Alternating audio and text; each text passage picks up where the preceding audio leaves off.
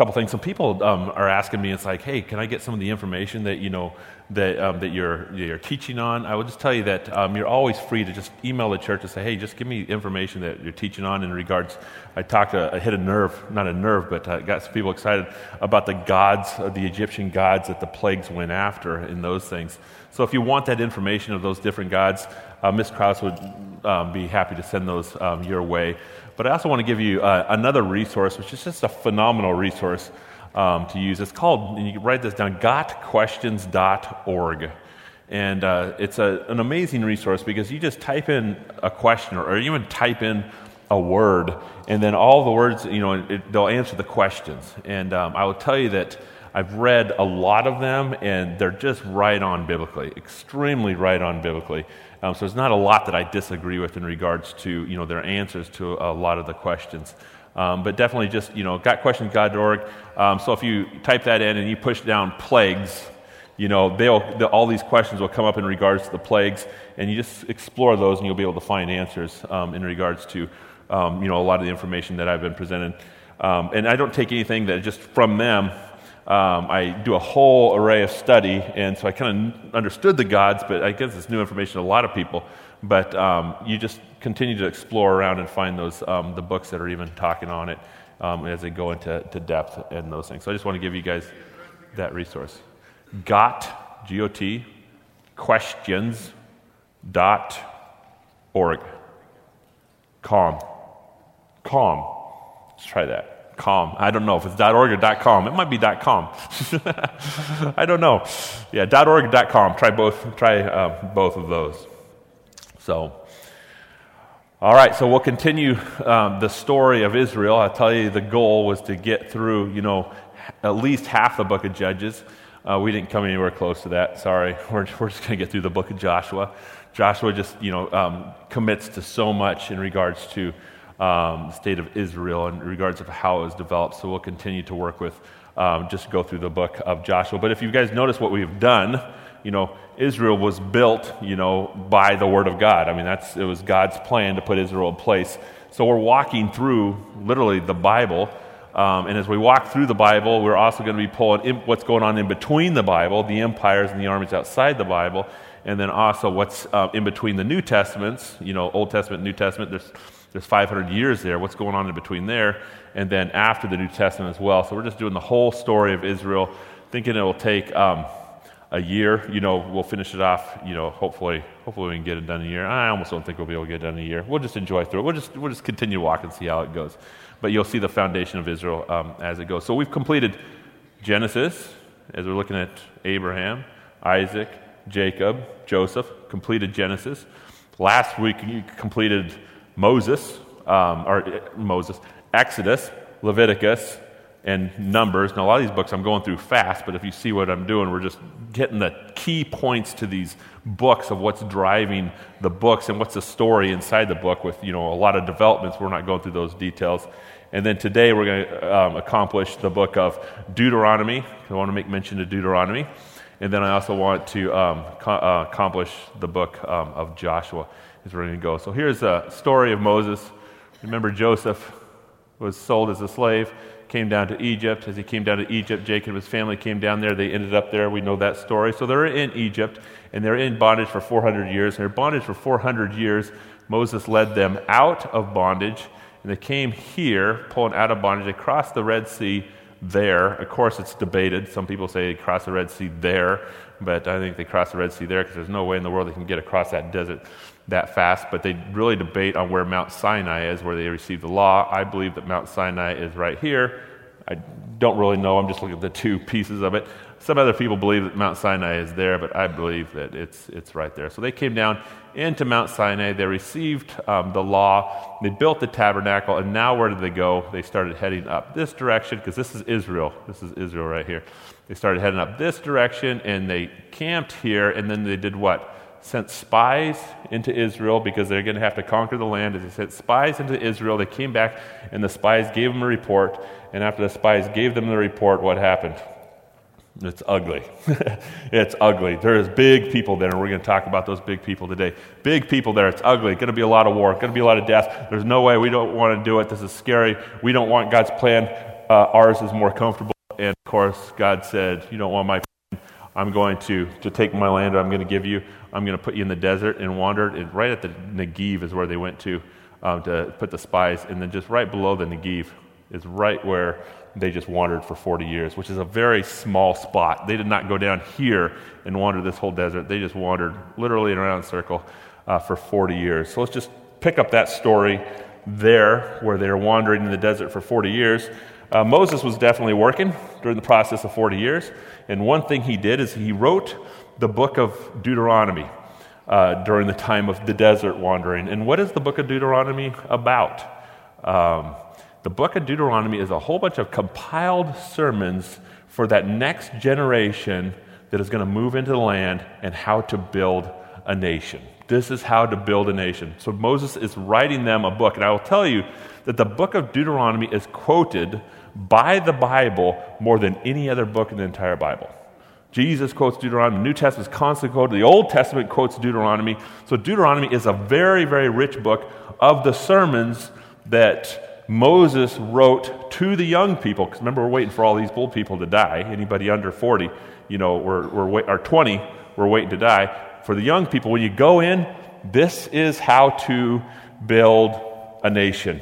And that is what the book is about. I just want to kind of put a large theme out there of how to build a nation. I want to read a couple verses. Actually, that's not there yet. I just want to read this. This is the book that he's writing. See, I taught you decrees and the laws of the Lord, my God, commanded me, so that you may follow them in the land you are entering to take possession of. And then he goes, what other nation is so great as to have their gods near them the way the Lord, our God, is near us whenever we pray to him? And what other nation is so great as to have such righteous decrees and laws as this body of laws I am setting before you today? So here he is starting the book out saying, this is great. I've given you laws, but I'm also a God that's going to walk with you in the laws, a God that's going to be with you in the laws. And the temple was given, or the tabernacle was given for that specific purpose. So what is the book of Deuteronomy about? I just want to pull out a theme here. Here's the sermon. Only be careful and watch yourself closely, so that you do not forget the things your eyes have seen, or let them slip away from your heart as long as you live. And then what? Teach them to your children and to their children after them. Deuteronomy 4, here's 9. Remember the day that I stood before you, Lord, your God, at Horeb, when he said to me, assemble the people before me to hear my words, so that they may learn to revere me as long as they live in the land, and may teach them to their children. You see things that are taking place. I want to build a nation. Do this, but then something else happens afterwards. Teach them to your children. Gets more intense. Love the Lord God with all your heart, with all your soul, with all your strength. These commandments that I give to you today are to be upon your hearts. There's a commandment. Was that ever quoted in the Bible? That's quoted by the Bible more times than almost any other verse. Impress them, this is finishing that verse, impress them on your children. Talk about them when you sit at home and when you walk along the road, when you lie down and when you get up. Tie them as symbols on your hands and bind them on your foreheads. Write them on the door frames of your houses and on your gates. It's interesting that you're going to get a command, but then after you get the command, where are you supposed to take the command? To your home, to your children, do you see a theme that's walking all the way through Deuteronomy? Fix these words of mine in your heart and minds. Tie them as symbols on your hands and bind them on your foreheads. Teach them to your children. Again, every single verse. Teach them to your children. Talk about them when you sit at home and when you walk along, when you lie down, when you get up. Teach them to your children. We'll keep on going. Write them on the door frames of your houses and on your gates. These are different verses, but you see a repetitive pattern, so that your days and your days of children may be many in the land of the Lord swore to your forefathers, as many as the days that are in heavens and above the earth. These commandments that I give to you are to be on your hearts. Impress them on your children. Talk about them when you sit at home and when you walk along the road, when you lie down and when you get up. All these verses are found in different categories through the book of Deuteronomy. Tie them as symbols on your hands and bind them on the foreheads. Write them on the door frames of the houses and of your gates. And then here's Joshua's words after he conquered the entire army, conquered completely Canaan. As for me and my house, we will serve the Lord.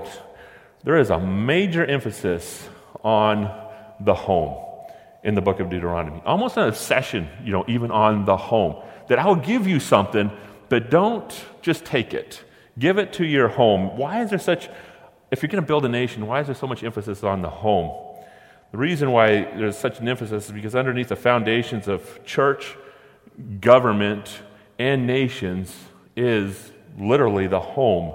And that is what the point Moses is trying to get across. Healthy nations are produced only by healthy homes, and the strength of a nation is the strength of a home. So in other words, if the home is strong, what's going to happen?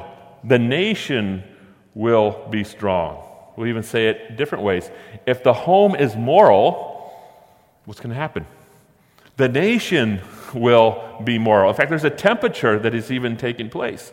We look at our government to save our world. Oh, if we could just have our government save the world, well, who puts the government in? The temperature of the home is what puts our government in. And wherever that temperature is at is what's going to be. If a nation gives, it's because the home gives. If a nation sacrifices, it's because inside the house people are sacrificing. If the nations are showing love, it's because they're being built by the structure and the foundation of literally the home. So a huge emphasis that's taken. So now if you look on the other side, if homes collapse, or homes are undermined, or homes are not invested into, what's going to happen to the nation? The nation's going to fall. we see this. We see this in Africa. We see this across the world. Is that in Africa there's not a lot of commitment between the husband and the wife. There's not a lot of commitment, not a lot of teaching to the children. The children are just on their own and raising themselves literally on their own at 12 years old. And when you see that structure of the home, how do you fix Africa? It's like, yes, give them Jesus. That's step number one. That's step number one in, the book of Deuteronomy. Give them Jesus. Obey the law of the Lord. Love God with all your heart. And then do what? The investment in the home is the next step. So we definitely want to push through the book of Deuteronomy and say, what is the emphasis here? What is the drive here? And you will see that the drive is the home. So I just want to continue the story. So here they wandered. Here's the Negev right here. Here's where they sent the spies up. Here's where they started wandering in the desert. So here is where Moses wrote the book of Deuteronomy to get them ready to go back into the country. But of course they wandered until they died. Now I just want to finish the story of Moses. After they wandered for 40 years, it's like, okay, it is time to go conquer the land of Canaan. Therefore we will travel, and this is the areas where they traveled. They traveled down, they traveled over, and they traveled up. And they're going to come up around here for the purpose of getting into the nation. So they're not going to go up here and conquer the nation. They're actually going to go up around the Dead Sea. This is it's called so many things, the Salt Sea, the Sea of Arava, and so many different things. But it's called the Dead Sea right now. They travel up above the Dead Sea, and then they're going to go up here into the land of Canaan to conquer Canaan. But we want to ask a question. Deuteronomy 32:48. On that same day, the Lord told Moses, "Go up to Abarim, range of the Mount Nebo, and in Moab." Moab's the side on the other side of the Dead Sea. "Across from Jericho, and view Canaan, the land I'm giving the Israelites as their possession." So just to finish the story of Moses, Moses gets to go up to the point on the land and is not going to be able to cross into the land. Why is he not going to be able to cross in the land? We'll explain it here in a second. "There are the mountains that you have climbed. You will die and be gathered to your people, just as your brother Aaron died in the Mount Hor and has gathered to his people." This is why he did not get across. This is because both of you broke faith with me in the presence of Israelites as the waters of Meribah, Kadesh, in the desert of Zin, and because you did not uphold my holiness among the Israelites. Therefore you will see the land only from a distance. You will not enter the land I'm going to give the people. Moses was an extreme great champion, but the neglect of what he has done, of not honoring God in this situation specifically, kept him from the land. So I just want to give you a show where he is at. Here just is a large picture. They traveled here, they went up. This is Israel. They went over. This is a big picture. And they went to they went up here to look at the land. Show you the next piece. This is actually a smaller picture because this is a picture of Israel. They went over this direction right here. Where's the Dead Sea? Oh, I can't see the Dead Sea. I can't see the Dead Sea off of this picture. But they went over here. They're going to the mountain of Nebo. I'm just going to tell you. The Dead Sea, I should be able to see the Dead Sea. And I can't see the Dead Sea. They went up above the... Oh, there it is right there. I'm just right at it. They went up above the Dead Sea to Mount Nebo. And when they went to Mount Nebo, this is where Moses got to look at the land and see all the promised land, but was not allowed to enter. And this is where the Jordan is at right here. Dead Sea right here, Jordan right here. How in the world did they get across the Jordan River? They didn't need to get across the Jordan River here. The reason why is because everything goes to the bottom of the earth, which is in the Dead Sea. So the Jordan is right here. They're looking at the town of Nebo. This is at the Mount Nebo. This is probably Moses' view, literally, of the promised land on top of Mount Nebo. It says, here is what you cannot cross over. Here's what you cannot go over. This is where it's at. So Moses' story then ends as he dies on the mountain, or is taken up to God on the mountain. And then we're going to go look at Joshua. Now the story of Joshua, I want to start back even further, in fact, even before Abraham, to start with the story of Joshua. The story of Joshua, I want to start with the Noah's Ark. God looked at the world and says, absolutely, entirely, extremely corrupt, and I'm going to wipe out every single human being that is on there except a faithful person who is Noah. And so here's the reason why God is taking out the entire world. Now it came about when men began to multiply on the face of the land, and the daughters were born to them, that the sons of God saw the daughters of men were beautiful, and they took wives for themselves with whomever they chose. Then the Lord said, my spirit shall not strive with man forever, because he also is flesh. Nevertheless, his days shall be 120 years. The Nephilim were on the earth in those days, and afterwards, then the sons of God came into the daughters of men, and they bore children to them, those who were mighty men, who were of old, and men of renown. This world that Noah was living in was extremely and exceptionally, extremely corrupt. We think our world is corrupt today. This world is even more corrupt. And the way that they're more corrupt is the Nephilim. Well, who are they? Who is the Nephilim? I just want to make mention of this because the Nephilim are going to be in the land of Canaan as Moses is going to go conquer it. So the Nephilim were offsprings of sexual relationships between God and then the daughters, or between the fallen angels and then the daughters of men. So the demons were literally having sexual relationships even with human beings. The demons were doing this to literally pollute the seed of the woman, which is the coming of the Messiah. They don't want the Messiah to come, because if the Messiah comes, what's going to take place? The Messiah comes, he's going to crush the head. We see that in Genesis 3, that the head of the seed of the woman will crush the head of man, but however, the head of man will destroy will destroy Satan. I'm misquoting that verse. I shouldn't have even brought that verse up because I'm just misquoting that pieces of it. But what's taken place is the Nephilim wanted to destroy the bloodline to Jesus, because that's what the whole Old Testament is about. It's given to the bloodline of Jesus. So the demons were attempting to pollute the human bloodline in order to prevent the coming of the Messiah. Who were they? They were heroes of old and men of renown, and we see them in the Bible. Every time we see somebody very, very large, it's like, I don't want to go in there because the Nephilim are in there. What are we talking about? We're talking about, I would say, monsters that were literally produced by demons having sexual relationships even with human beings. When we start talking about David and Goliath, how tall was Goliath? Goliath was almost 10 feet tall. He was huge. Nobody would take him. What was he? He was a Nephilim that was in the land. So if you look at those who saw the Nephilim, these are the sons of the Anak and part of the Nephilim, and were becoming like grasshoppers in our sights. And so we were, in their sight, we're not going to go into this land. Why? Because there's going to be too big of people. So this is after they spied out the land. It says it's going to be way too big of people in there. We'll be utterly, completely destroyed. Here are some fossils of some bigger heads than normal. We'll just put it that way. Maybe that's a bigger head than normal. I don't know. We'll see if somebody has that big kind of a big head. Here's some other pictures of some very, very large people. These people are considered, to be the Nephilim. So here we have Joshua that's now in charge, and he's got to go into the land of Canaan and do what? Remove people. Now, if it's their land, what are they going to do? They're going to fight. It's going to get ugly. So there's a lot of, I wouldn't say fear that is potential. I'd say potential fear that could be at hand. And remember who Joshua has.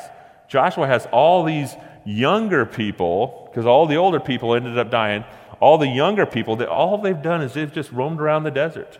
And as they roamed around the desert for 40 years, now they're ready to do what? Go to war. But they didn't see the miracles at the Red Sea. They didn't see the plagues come. So here's Joshua going to be going just specifically with faith, ready to conquer this land. So what is the first chapter Joshua probably going to talk about? Well, let's look at the first chapter. Be strong and courageous, for you shall give this people possession of the land which I swore to their forefathers to give them. Only be strong and very courageous. He's kind of repeating himself, isn't he? A little bit. Be careful to do according to all the which law of Moses, my servant, commanded you. Do not turn from it to the right nor to the left, so that you may have success wherever you go.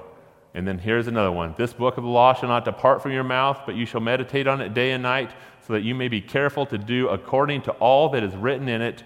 For then you will make your way prosperous, and then you will find success. These are the words before Joshua enters the land, saying, hang on there, here we go, meditate on God, be strong and courageous, keep moving, do God's will, and God will give you that land. I have not commanded you to be strong and courageous. Have I not commanded you to be strong and courageous? Do not tremble or be dismayed, for the Lord your God is with you wherever you go. So right here is the Dead Sea. Right here is Nebo. This is what Mount Nebo. This is where Moses looked into the land here. And then they walk up here. Now that Joshua has taken over, what do? They walk up to the Jordan River, and it is in flood stage. And as the Jordan River is in flood stage, what takes place? Joshua or God wants to make a statement.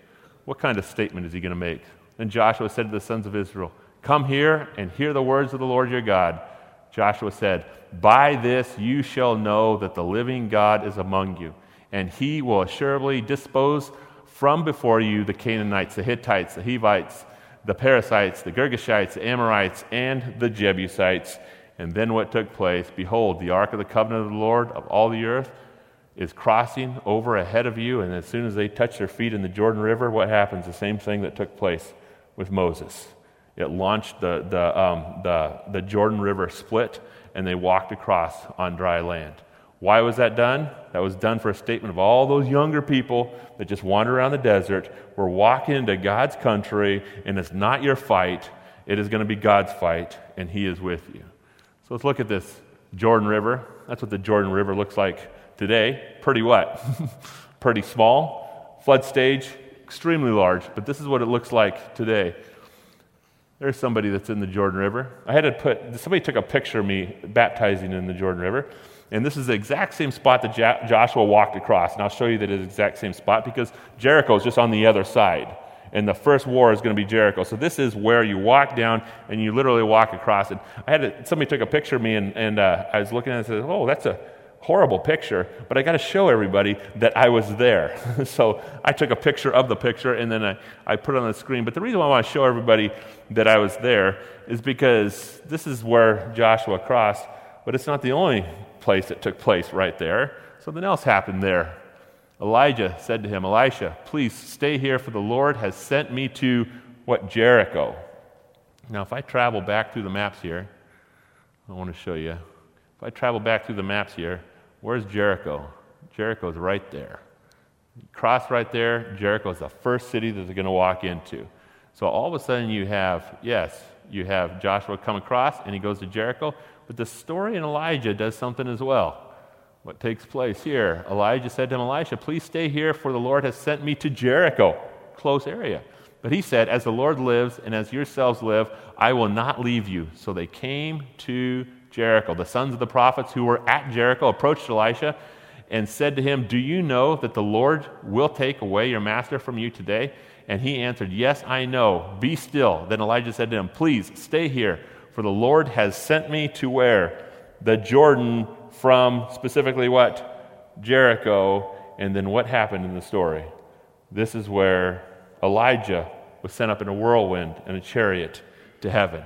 So the reason why I gave you that picture is because this is where Joshua crossed, but it's also the exact same location that Elijah went up the whirlwind, the chariot of fire, into heaven, and Elisha was then given that power. So that story is also connected with there. And then there's another story that is connected with there. And this story that is connected with there is the story of this, Matthew 1. Now in those days, John the Baptist came preaching in the wilderness of Judea. Where is the wilderness of Judea? Oh my goodness, there is a wilderness of Judea. John the Baptist came preaching in the wilderness of Judea. So where is Jesus get baptized? Did he get baptized in the Dead Sea? He didn't get baptized. He got baptized in the Jordan. Where we're at in the Jordan, did they travel? He's preaching here, but did they travel up here to baptize? Actually, baptized right there. Remember, there's Jericho right there. Do you see what's taking place? Is there's almost this one line where people are crossing into the promised land, God's land, because we know that if John the Baptist was preaching here, that Jesus was most likely, you can't say it for a fact, but where was he baptized? He would have been baptized in that exact same location, which would be there's a straight road from here to Jericho that even goes straight. And that's where it is estimated that Jesus was baptized. So taking a picture there is literally saying, oh my goodness, look at this.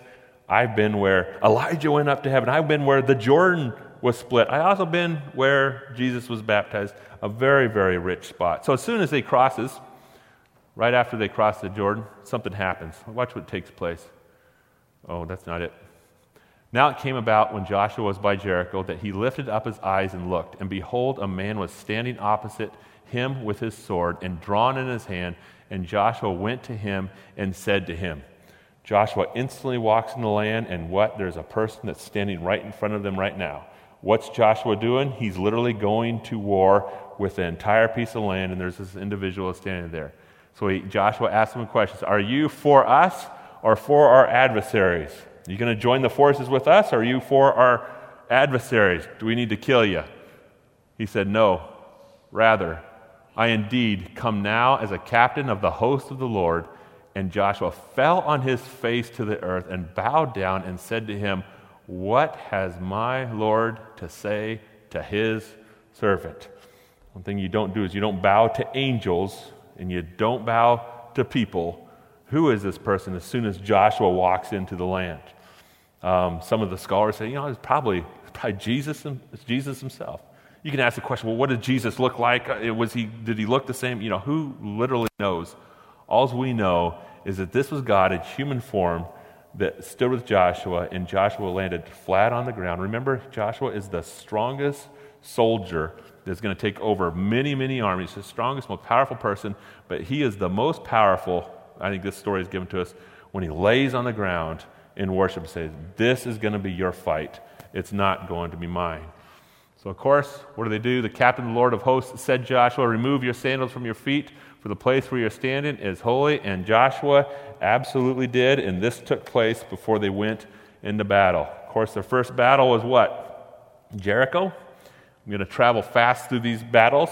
We talk about the walls of Jericho. The first thing I was interested in is that God says, I'm the one that's going to take this out. I'm the one that's in charge. Submit to me.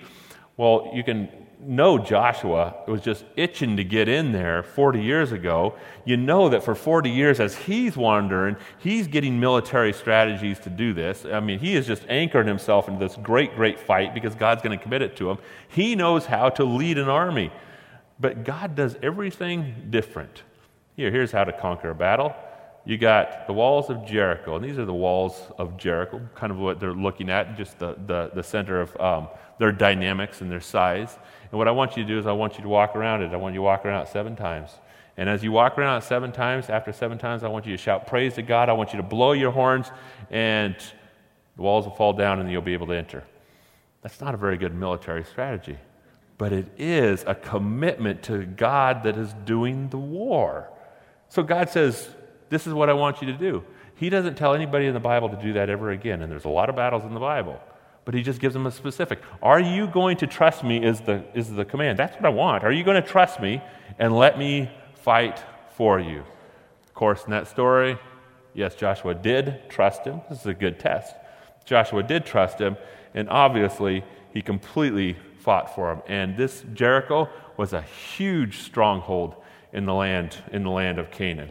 And I will tell you that when the walls of Jericho went down and Israel went in, all the Nephilim was even like, oh my goodness, we are not fighting men, we are fighting God. And I will tell you, the land of Canaan was even freezing, saying, this is not good, this is huge, God is coming and going to deliver his people. Here's Joshua's journey. He crossed Jordan there, he went to Jericho there. The next thing he went to is Ai, the city of Ai. Right here, that's a small city. It's nothing like Jericho at all. I'm going to send a couple of troops up there. I'm going to send 36 troops up there, and what they're going to do is they're just going to take that out. So he sent those people up there, and I'll tell you, they got completely wasted. Actually, 36 died. They got completely wasted. And Joshua's like, oh, hold on a second. We just took out an entire city that was absolutely huge, and then this one got wasted. What's going on? Well, there was somebody named Achan, going through the story, named Achan, that kept some of the goods that were found in Jericho, and he stuffed them in his pocket.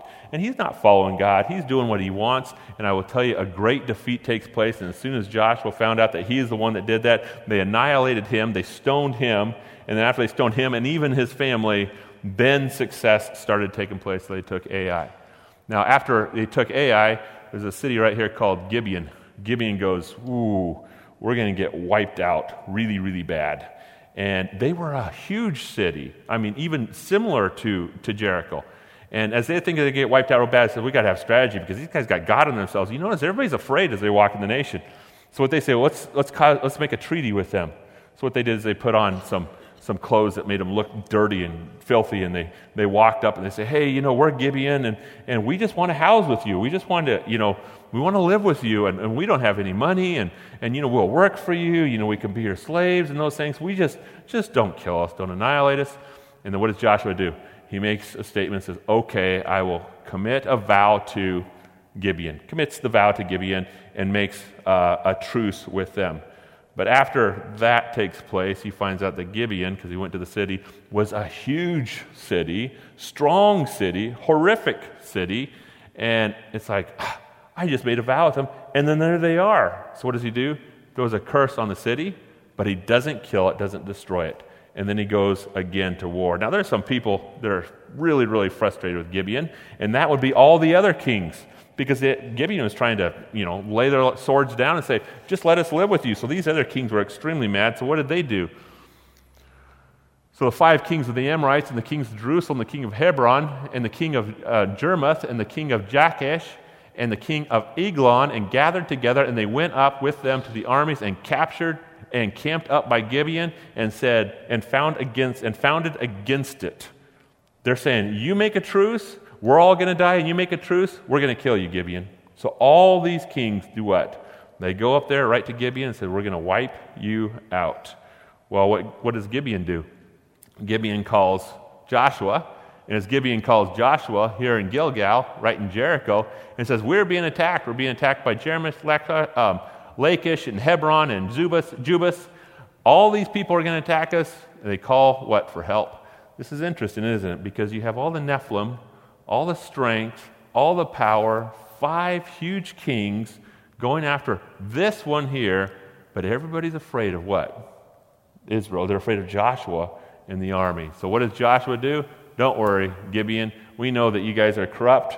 We know that I've cursed you, but I'm going to hold on to that. I'm going to hold on to my commitment to you. And he came here and he annihilated all of the 5 kings, completely and entirely wiped them out. So here's his travel from Jericho to Gibeon all the way through, and then wiped out the whole southern half of the country, killing the 5 kings in the southern kingdom.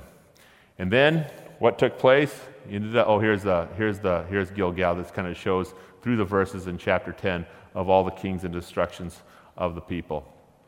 So then he goes to the northern kingdom. Then it came about when Jabin, king of Hazor, heard of it, They came out, and all the armies with them, as many people as the sand that is on the seashore, with very many horses and chariots. He then goes to the north. And when he goes to the north, what happens is everybody is completely and entirely afraid of him and says he is wiping out the entire army. So all the kings joined forces, and then they came to Hazor after they heard of it, and they gathered up. They had many horses and chariots to wipe them out. Say, all the kings, having agreed to meet, came and encamped together at the waters of Merom to fight against Israel. So as of now, everybody is what? Come up against Israel.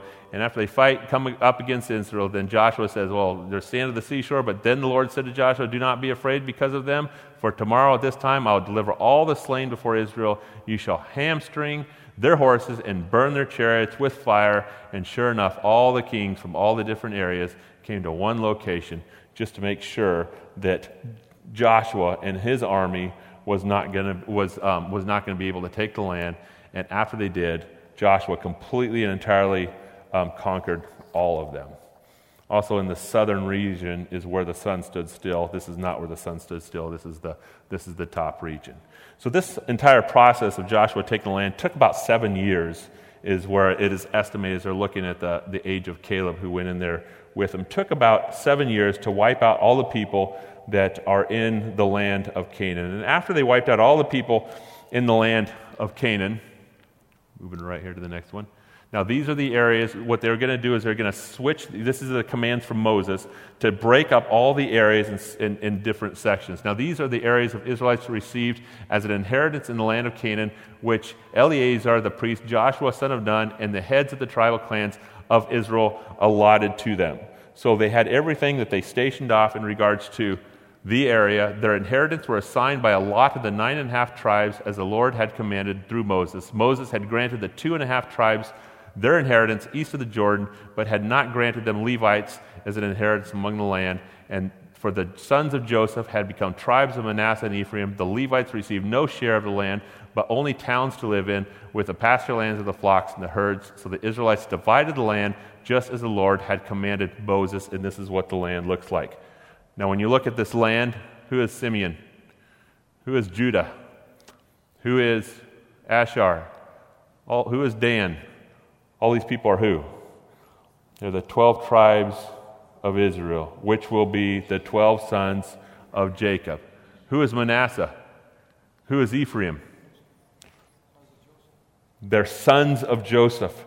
See, Joseph was one of the sons, but the land was not stationed to Joseph. Sometimes in Ephraim they call it the tribe of Joseph, but instead they are putting Manasseh and Ephraim are put in place of Joseph, as they were the sons of Joseph adopting the lands. What about the Levites? Where's the Levites? Because if you add 2, think about it, you add 2, how many is that going to be? It's going to be 13. Wouldn't it be 13? Well, what about the Levites? The Levites were not supposed to take an area or take a piece of land. They were supposed to wander through all of them as the priests of the land, which continued to be the 12 tribes of Israel. So after the command, Moses literally put this together, and after the command of Moses of putting this together, God really put it together, they stationed everybody in these lands as they continued, as they took the property. And after they stationed everybody in these lands, the whole assembly of the Israelites gathered at Shiloh and set up the tent of meeting there. The country was brought under their control. What was Shiloh? Shiloh was a place where they brought the tabernacle, which would be the Ark of the Covenant, and they set up the tabernacle in a permanent spot for how many years? For 300 years. So they now have the land of Israel. All the tribes are all different, split on different tribes, and the tabernacle was placed in the town of Shiloh. Now, this is a picture that I took when I went to Israel, and there's a complete location of where the I don't want to do that. Where the tabernacle is even at, because the tabernacle is instructed to even be lower than the top of the mountain. So you have a top of the mountain that's here, and then you look down into the tabernacle. This was the instructions that were given by Moses as it was set up. So this is where the tabernacle is at. There's still stations there. You can walk on the ground and those things. You will see that this is land that is at a far distance in regards to this. It's hard to see but with the hillside, but that's where that is at. And then you can walk on these pieces up here. And when the tabernacle is here for 300 years, you're going to see that it's going to be the same location that's going to travel all the way through the book of Judges. And then we're also going to see, what does Hannah come when she starts praying? When she starts praying in the tabernacle, Eli is the priest, and the story is going to take off in 1 Samuel of where that tabernacle is going, is at, and then you're going to see Samuel come as a result of that as the priest of the nation. So that is where the story is setting up before we go into the book of Judges. So kind of fast, kind of a lot of information, kind of a lot of verses. So next week, I think I'm going to just tell a lot of stories. You're not going to get a lot of verses. You're just going to have to trust me, because we're going to go through the book of Judges. And when we go through the book of Judges, I will tell you that it is a book, it's like a horror movie, we'll put it that way. It's like a horror book for 300 years. So I'm just going to give you a theme, and then I'm just going to tell you some stories to the book of Judges, and we'll see probably the darkest time of Israel, see the darkest time of Israel.